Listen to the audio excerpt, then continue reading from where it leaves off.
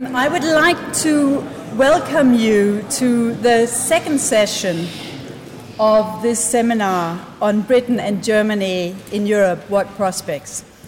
I am Christine Dalby, Deputy Head of the Political Sector and the European Commission's office in London.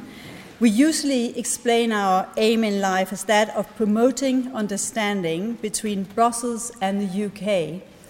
In other words, we try to explain what comes out of Brussels to the UK and what is happening in the UK to Brussels, perhaps more of a challenge these days. We don't have a large staff, but we do have a very busy press, outreach and political sector that engage with stakeholders and the public through a wide array of different events, conferences, press releases and publications. Our website bears witness to our efforts, so if you Google the EC representation in the UK, you will find the latest European Commission press releases and a wealth of other information about the EU. We are very pleased to have contributed to this seminar, first to encourage discussion of European issues at this critical moment in Britain's relationship with the European Union, and second, to pay tribute to the memory of Adam von Trott and his courage and dedication to secure peace and democracy in Europe. In this second session of the seminar, we will examine questions from the point of view of Germany. What are its interests and aims in the EU? How do Germans view the role of Britain? Is Germany set to play an increasingly dominant role in European policymaking?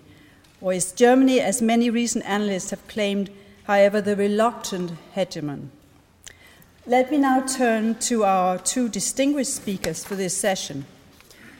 First, I would like to introduce and welcome Dr. Rudolf Adam, Minister and Chargé d'Affaires at the German Embassy in London, as our main speaker for this session. Dr. Adam has had a distinguished career as a German diplomat. After joining the German Foreign Service, he served in Singapore, Beijing and Moscow, and held posts in both Bonn and Berlin as a member of the planning staff, speechwriter for President von Weizsäcker, Director for Arms Control and Disarmament. He further served as European correspondent and held positions in the Federal Intelligence Service and the Federal College for Security Studies. Dr. Adam studied at Tübingen University, Oxford and München. Since 2011, he has been Deputy Head of Mission in London, where he is currently in charge of the embassy. Second, I would like to welcome our respondent, Professor Paul Betts, who is Professor of Modern European History at the University of Oxford. Professor Paul Betts was educated at Haverford College, Pennsylvania, and Chicago University, and has taught at the University of North Carolina and at Sussex. He came to Oxford University last year as Professor of Modern European History and is a Fellow of St. Anthony's College.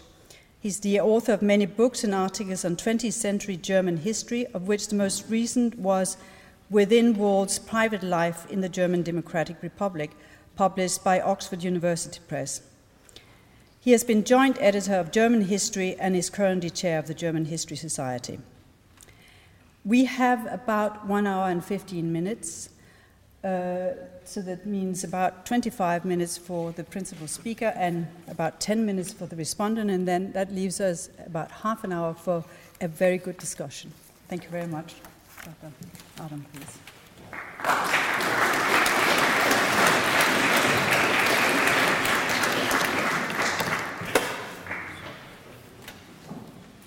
Well, thank you for that.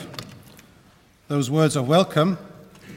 And let me start by 3 words of thanks. First, it's nice to be back. Nostalgia overpowers one when one goes through all these rooms where I studied about 40 years ago myself. And then a word of thanks to the Adam von Trott Memorial Appeal for keeping alive the memory of a German who, in my view, embodies the very best, not only of German but European traditions.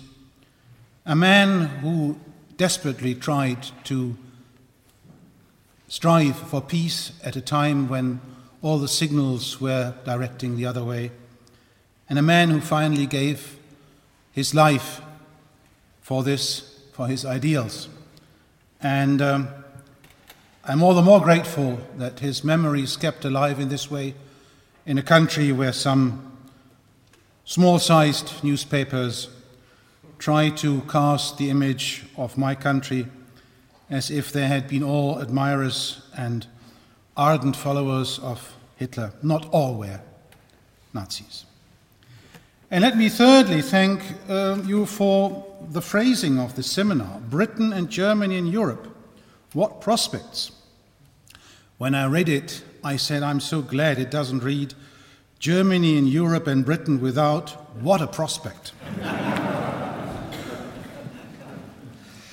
Anyway, I think in order to understand how Germans and my government feel about the European Union, you have to go back in history and exactly to that phase in history which is connected with Adam von Trotz-Sozols, which is the First World War and the Second World War. I think my generation, and I would even say probably the next generation, is imbued with the memories of this utter catastrophe in our history. So, when I grew up, the first and paramount political interest of Germany was, of course, to get out of the shadow of this catastrophe, to find readmittance, as Sir Humphrey said, to the human race. And that was the reason why membership in NATO and membership in the EU was of such central importance. Because although our uppermost political aim was, of course, and had to be, the overcoming of the division of Germany, we realized very early on that to achieve that aim, we could not take a national way. We could not do it alone. We could only do it firmly embedded in a community of European nations. And it was very clear, and I think it was one of the basic tenets of the Foreign Office, that the overcoming of the German division would only be possible through and in close connection with overcoming the division of Europe. That is why the European dimension was so important to us. And don't forget, 1957, Messina, preceded the famous German-French Friendship Treaty by 4 years. So the EU was there before the German-French, le couple franco-allemand, became reality. And although it may be embarrassing, but I still remember very distinctly that the British representative in Messina said, you are trying something that is impossible, it will never work, and if it works, it will be irrelevant. Of course, when I first came to this country in 1961, the imperial mantle had not been shed completely, and the feeling was very much the way that we read Churchill's famous Zurich speech: you get together on the continent, you get your act together, we have our own role. That was very much the sort of perception when the European community, it was not the Union, when the European community started. And the other big factor in our history is, of course, that after 1945, Germany was completely demilitarized. The first soldiers were drawn, the Bundeswehr was started again in 1957. And it was very clear from the beginning that this Bundeswehr should never be allowed to play the role that the Reichswehr had played so fatefully in the first half of that century. So if there is a certain reticence of Germany in military matters, that is the reflection of our history, and that is the reflection of our experience.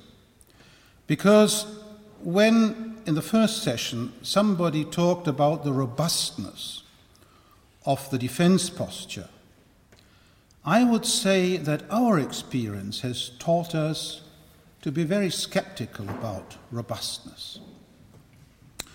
I have a great admiration for Admiral Petraeus and Lord Ashdown, because I think they both have, from different points of view, come to the conclusion that there's very little you can do with military power unless you put it into a framework that goes far beyond the military sphere, a complete concept incorporating civilian, cultural, legal aspects. And our experience, particularly on the Balkans, I think, has taught us that military force alone is very little likely to bring the kind of enduring, inherent stability that allows you to withdraw. KFOR is still in Kosovo, and we are still in Afghanistan, and heaven knows what's going to happen next year when we draw down our fighting troops. I would say, as a diplomat, the result will probably be very mixed. So, I think it was a Frenchman who said you can do lots of things with bayonets, but you can't sit on them. So 1989, 1990 really was a decisive moment in our history because we regained exactly that position that we had always wanted.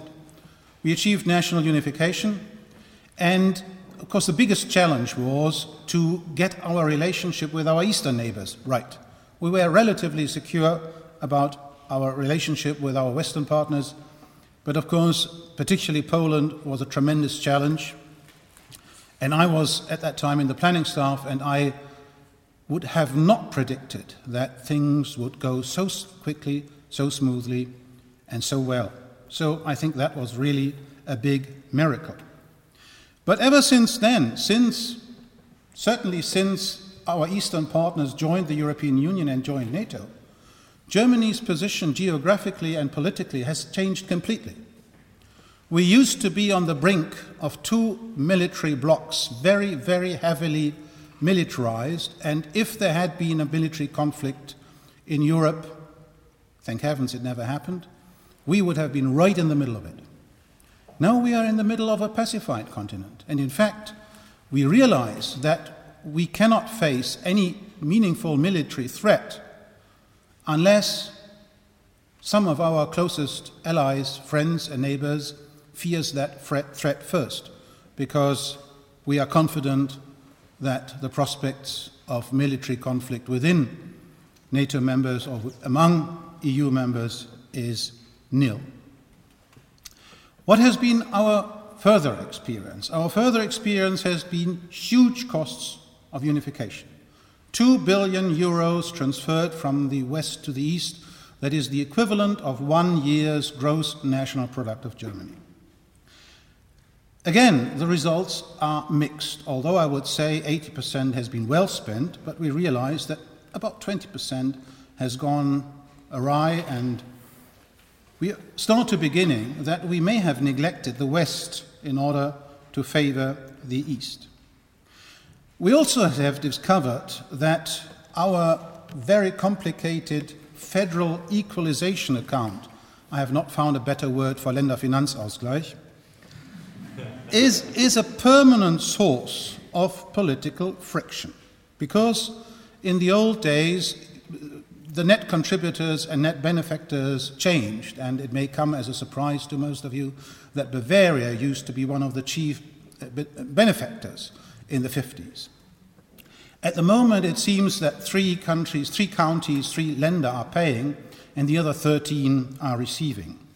So you will probably understand that Germans are a bit reticent when you talk about direct transfer union and mutualization of debts. That is something that Germans feel very skeptical about. Don't forget that there were 2 schools of thoughts in 1991. The one to which I belonged was very optimistic and said, just combine the strength of the West German economy with the strength of the GDR economy, and you have the dominant economy in the world. almost close to the United States. Well, the strength of the GDR turned out to be rather, not so realistic. And there was the other pessimistic school of thought that said, well, they'll drag us down and this will be a bottomless pit, this will be the German mezzogiorno, and this will be just terrible. Well, the outcome has been, as I said, we are relatively strong at the moment, but I've just been back to Berlin in late August, and I talked to a lot of people, and I was surprised by the feeling of careful skepticism.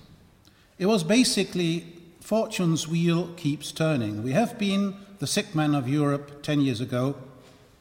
Don't overestimate the strength of our momentary economic performance, and don't underestimate the inherent structural weaknesses. Because if you are so dependent on exports, if China sneezes, we go down with flu. So we may be strong at the moment, but we are by the same token extremely vulnerable, because all the dislocations in markets in India, China, Brazil, wherever you go, translate immediately into our economy. But having said that, you'll probably understand why a lot of Germans have a very strong, deep, I would almost say emotional commitment to Europe, which may be sort of the reverse or the reverse equivalent to some of the very emotional prejudice that some Brits have against, or some Englishmen. I think I take David's distinction very carefully. I think it is very, very relevant, have against the European Union and Brussels, whatever it stands for. You'll also realize that the euro, although nobody would really love it the way that some people love the Deutschmark, is of essential importance to us. And not, I add to say, because of our exports. I think a lot of British newspapers, if I may say that in this room, get it wrong, although that is, of course, a sacrilege when you include the Financial Times. It is not the strength of our exports that makes the euro so important to us, because almost well over 70% of our exports today do not go to the eurozone. They go to China, India, Russia, where we had increases of up to 20-25% a year over the last 4 or 5 years. Why the euro is so important to us and to our neighbors is because of our imports. Because as you may have noticed, you don't get products made in Germany anymore. You get products made by Mercedes, by BMW, or by Siemens.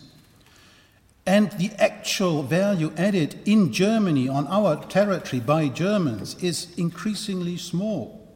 We get increasing components from Hungary, from the Czech Republic, from Poland. And in fact, when Germany introduced this subsidy for scrapped cars, if you scrapped your old car and bought a new one, you got a government grant of up to about €5,000. This was the best positive influence on the business cycle in these neighboring countries, because they suddenly got sucked up, because the German economy, German automobiles sold very well, and selling German automobiles meant selling Hungarian and Polish components. I think what happened since 2010 has brought home to most Germans the weaknesses in the design of the euro. We are trying to cobble together at the moment some stopgaps, some answers that at least give us some time, but I don't think that anybody expects the structural problems of the Eurozone to be solved within months, maybe not even within 1 or 2 years. But we'll certainly do our utmost to keep the Eurozone together, and may I add, in fact, we'll get a new member on the 1st of January because Latvia is going to join. And that is why I felt a bit uneasy about, say, well, Poland and Britain are outside the Eurozone. Poland has a commitment to join, Britain has not. So the present arrangement between 28 and 17, don't make any mistake, is going to change. It will not end up with 1 against 27, or 29 or 30 by that time, I'm quite sure, but it will certainly not stay at the present relationship. I certainly expect the Eurozone to go up to 22, maybe 23 members. Let me just come to the last point, the reluctant hegemon. I don't know what a hegemon is. I read ancient Greek. I know what the Greek word means, but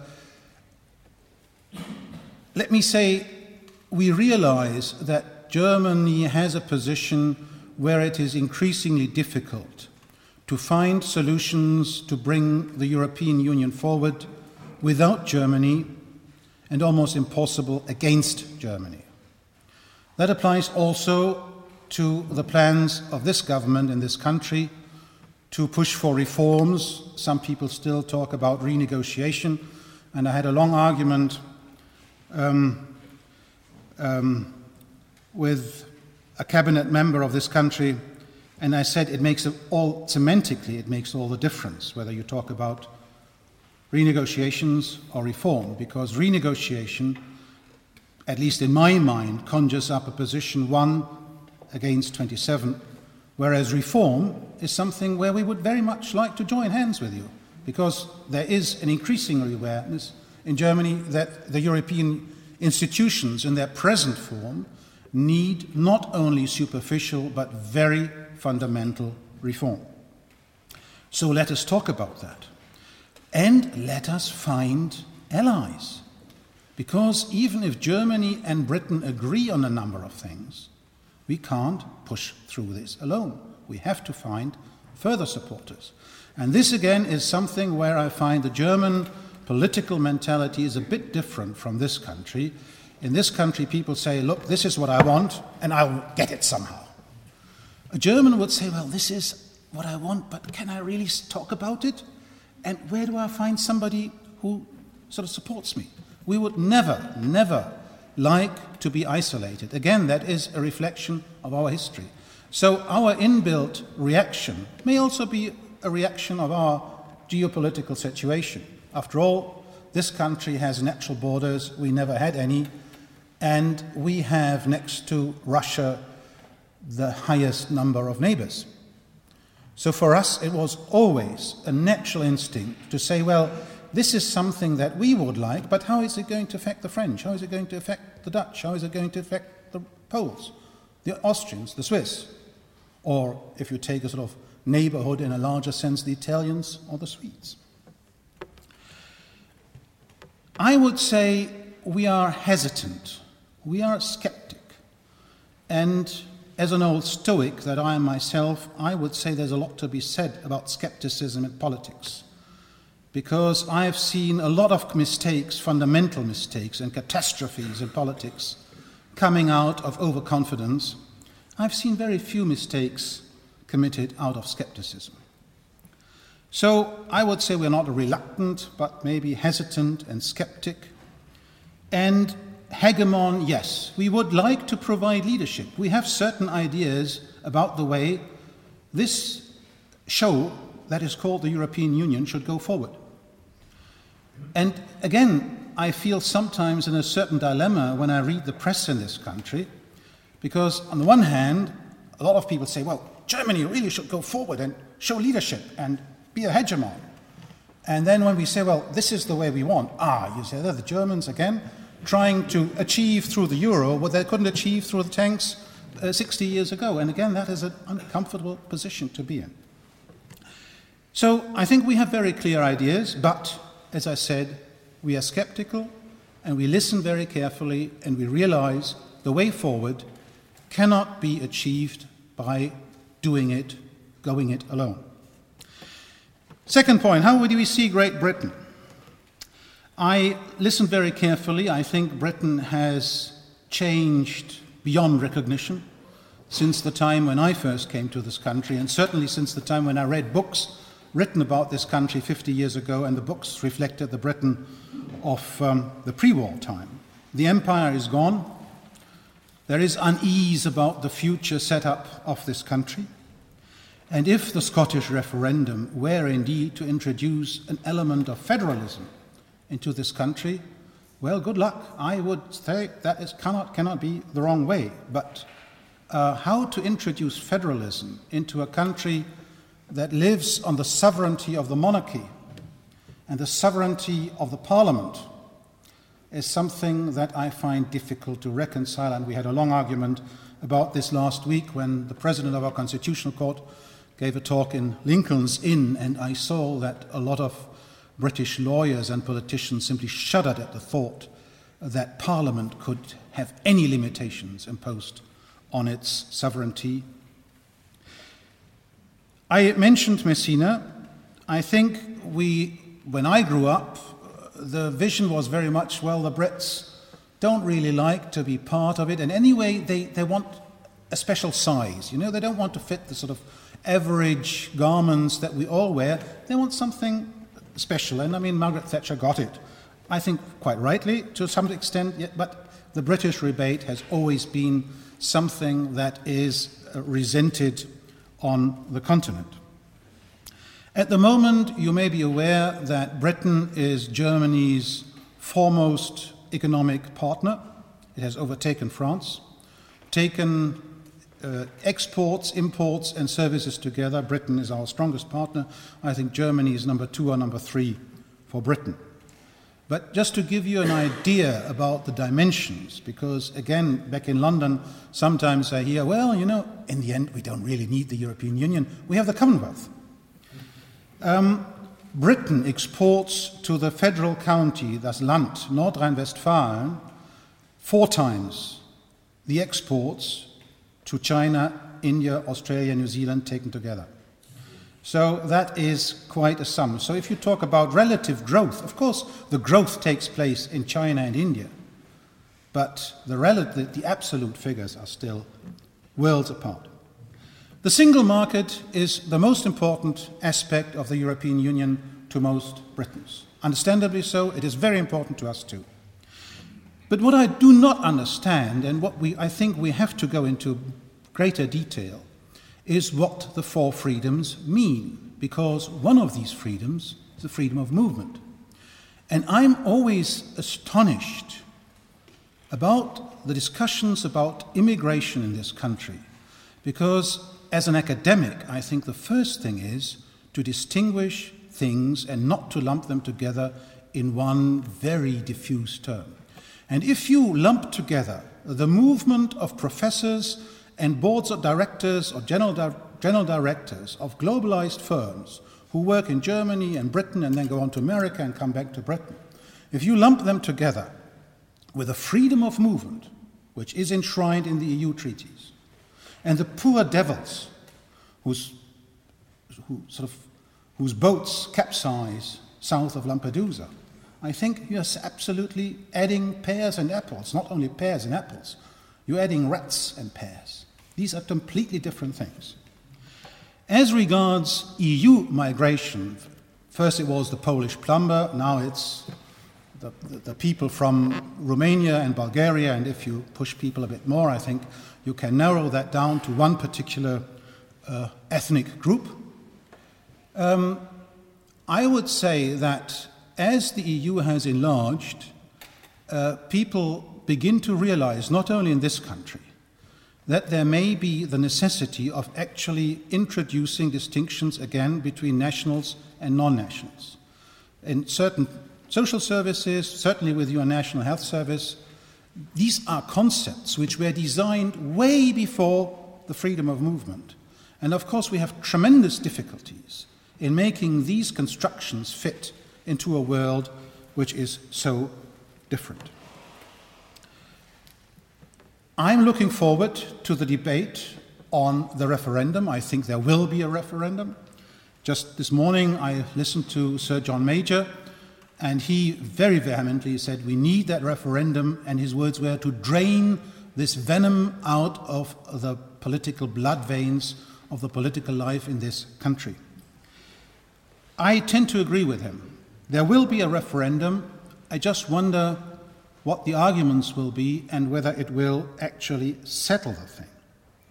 Because a friend of mine, you know the famous quote, "You are entitled to your opinions, but you are not entitled to your facts." And I find it very, very difficult to argue with people who don't know the facts.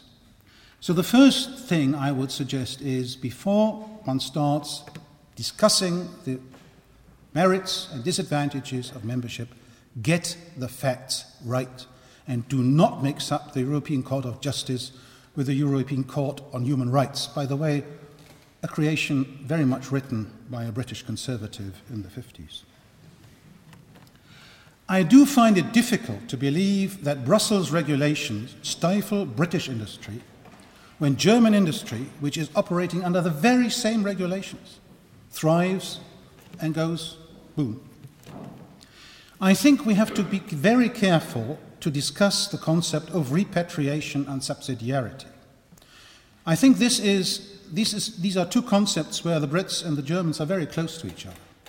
They certainly overlap, these two concepts, but they are not identical, and we have to be very careful, and I think an academic place like this university would be well advised to study the implications of what it means to repatriate and what subsidiarity means. My sort of brief answer would be repatriation only goes from the center to the periphery.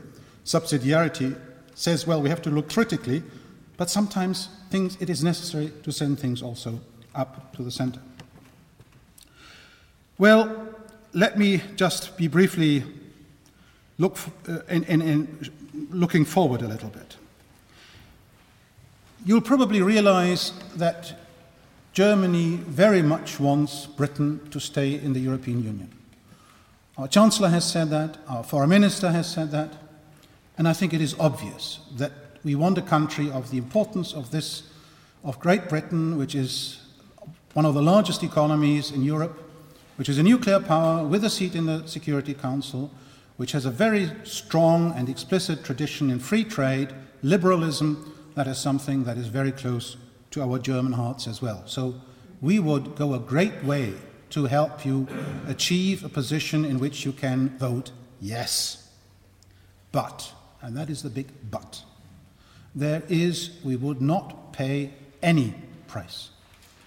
And if I don't have any mandate from my government to say that, but I mean, in an academic institution like this, I think I can venture my own conjecture on this.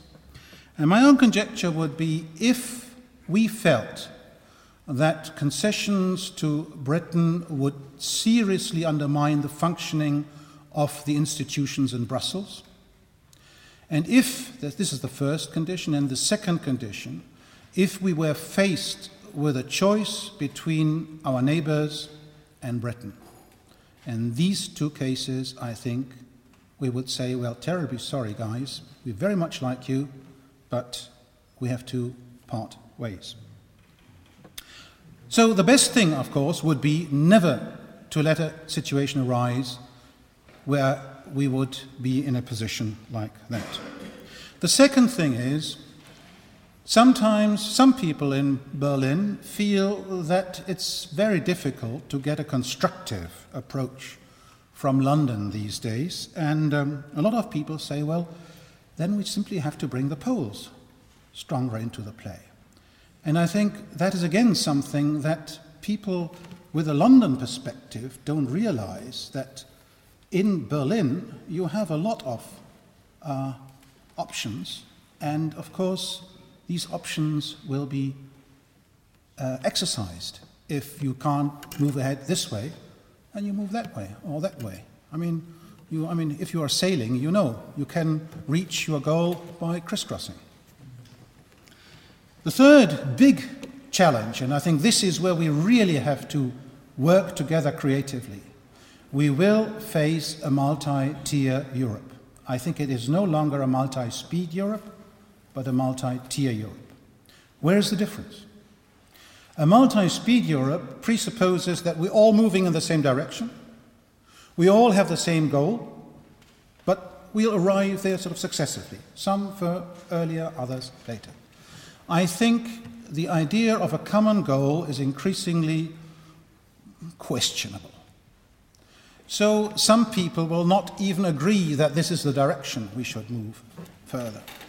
So we realize that if Britain stays out of the euro for the foreseeable future, and I think that is a sound assumption to make, we'll have to find arrangements which satisfy both sides, which satisfy the British side that we are not ganging up on them, that there's not a sort of conspirative caucus against Britain, facing Britain with a fait accompli, with a decision-making process that has already run its course. And Britain has to accept that in questions of vital importance to the Eurozone, Britain will not have a veto. A voice, yes, we'll listen to you, we'll take your views on board, but if it's really vital for us, we'll have to move ahead. The last point, trade and investment. I think it seems to me so obvious that if Britain were to leave the European Union, the consequences for the British international position in trade and investment would be disastrous. A, don't take it for granted that you would be receiving access to the single market automatically. B, you would certainly not get it at better terms as the Norwegians. The Norwegians pay 80% into the EU budget of what the British average citizen pays. So for these 20% difference, do you really want to give up your seat in Brussels? Because the consequences are Oslo receives every month or every 2 months a long list of regulations from Brussels and says, well, look, this is what we have decided in Brussels and this is what you have to implement. Because if you want to keep exporting to the single market, you will have to follow the regulations. Otherwise, your goods will not be accepted. Do you want to accept? I mean, I would like to see that British Prime Minister who comes into the House of Commons and waves a piece of paper and says, look, these are the new instructions I just received from Brussels, you see, and you have to vote on it. And better vote yes, because otherwise our goods can no longer be exported to the European Union. And the alternative would be we've sat in Brussels and we prevented the worst for our industry. And do you really believe that the Japanese and the Koreans or the upcoming threshold countries like China, India, I mean, your Prime Minister or your Chancellor of the Exchequer just visited India and China and asked for investment. Do you think they would invest in a country that has no access to the single market in Europe, which is, after all, in terms of purchasing power, one of the most powerful markets in the world and is likely to remain like that? I conclude on that. I'm looking forward to your questions. Thank you.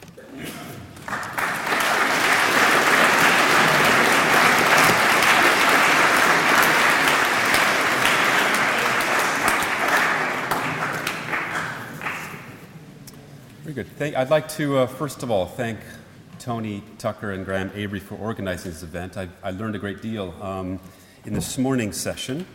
I'm going to keep my comments very short. It's a rare privilege, I think, to have Ambassador Adam here, in a sense, field some questions. And as you gather, just from the accent alone, I'm neither German nor British, but North American. So I presume I was partly asked to speak today that, in a sense, to give a different sort of perspective. I'm also not really an EU specialist, but in a sense, I've been interested in German-British relations for quite a long time. And because I'm an historian by training, we're generally not in the future business in terms of thinking about the future so much as we are preoccupied, of course, by the past. So my particular comments will in many ways inflected by a particular interest in history and how, in a sense, we've got to this particular moment. Now, and I think we all the speakers share a kind of common view about the perils of British exceptionalism. And I don't really have any quarrel with any things that he's actually said, so that's probably disappointing for the organizers in terms of not going to be a heated discussion. I'm in many ways in agreement with many things that the ambassador has just said, but I think having been in this country for 13, 14 years now, I'm struck by always a few things. And one is, in a sense, in terms of the relationship between the UK and Germany, what is often characterized as a kind of story of continental drift. Lots of tales of divergence. And from me as a foreigner, it always seems to me this is a kind of narcissism of small differences. And it's certainly the way it looks to me. But of course, especially in terms of, let's say, the British and German attitudes toward China, toward the US, and even toward France and its pace and scope of reform there, and a kind of shared program of neoliberalism. It doesn't look all that dissimilar, I think, from the outside. But despite that, the story of difference, of course, has framed much of this discussion in recent years and even longer. Much of this, of course, has also been shaped by the discussion of economics. This idea of an anti-Europe program, which is, if you scratch at it, often in this country, certainly comes down to a kind of anti-German sentiment, which I think has been very, very powerful.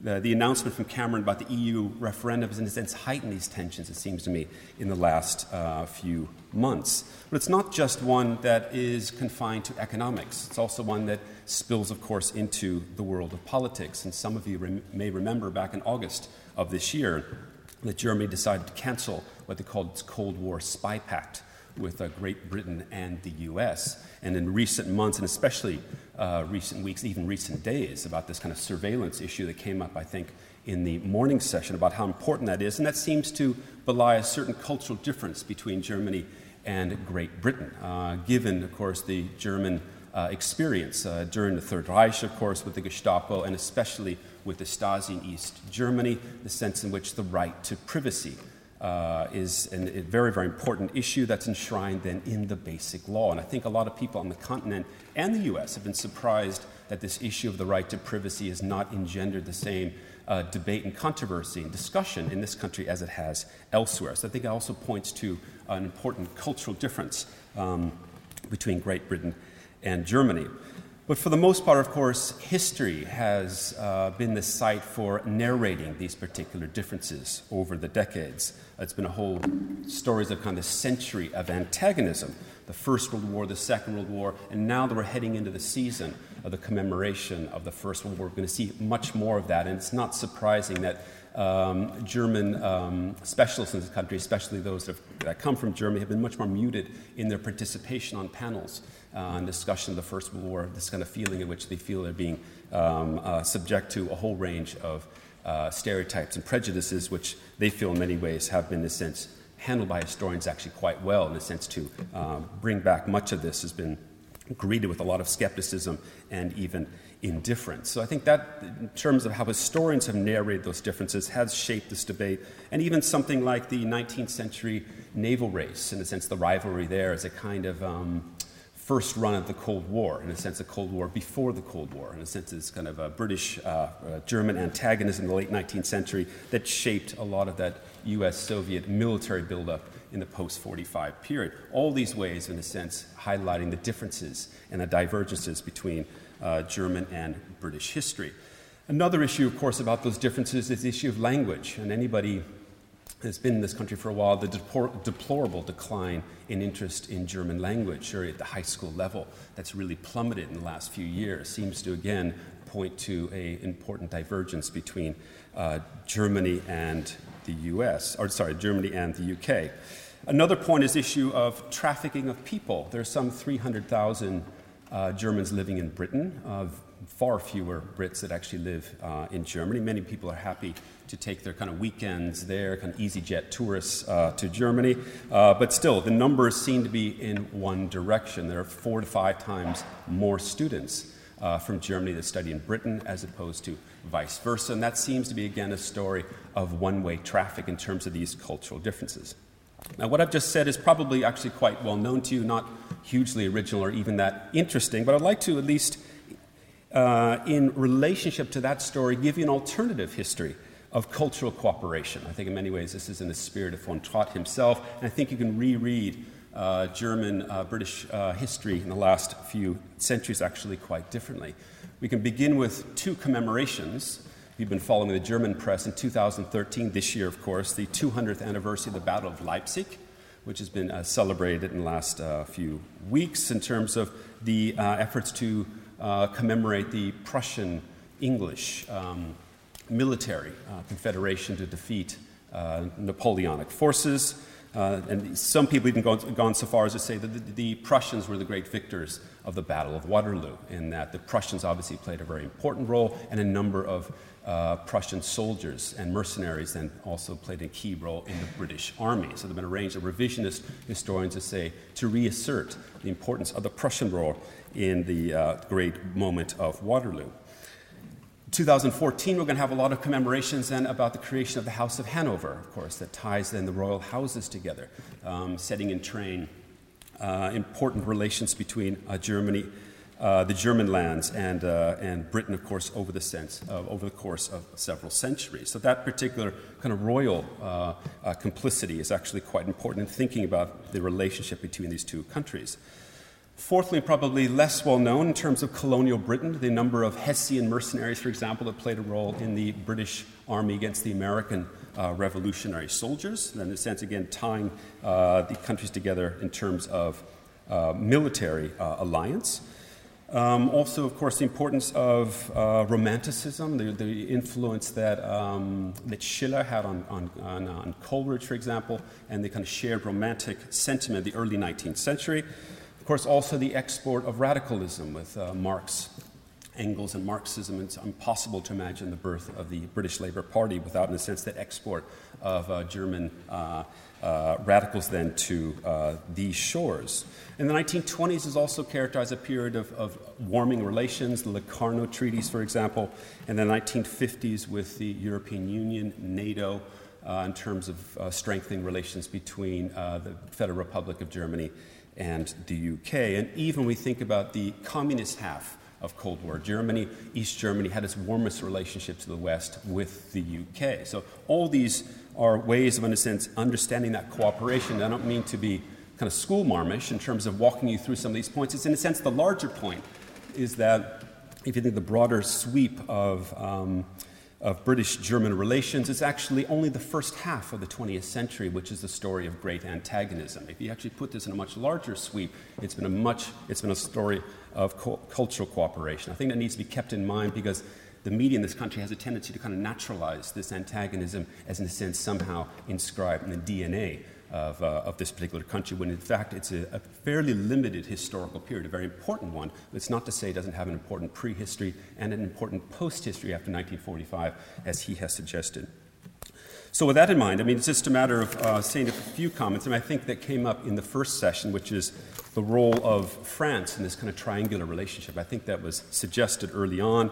The role of the Balkans, and even possibly things like environmentalism. Britain and Germany have taken the lead in terms of how they, in a sense, start to map this out as another place of cultural conflict. All of this is an effort to try to imagine and create a European public sphere. The idea of creating European newspapers, media outlets, possibly even film, as a way of creating a stronger sense of European identity that doesn't fall necessarily along national lines. I think that's been a project then from the 1950s that's really run into a range of problems that it seems to me more urgent than ever as a way of, in a sense, trying to emphasize what Europeans have in common as opposed to continually accentuating those particular differences.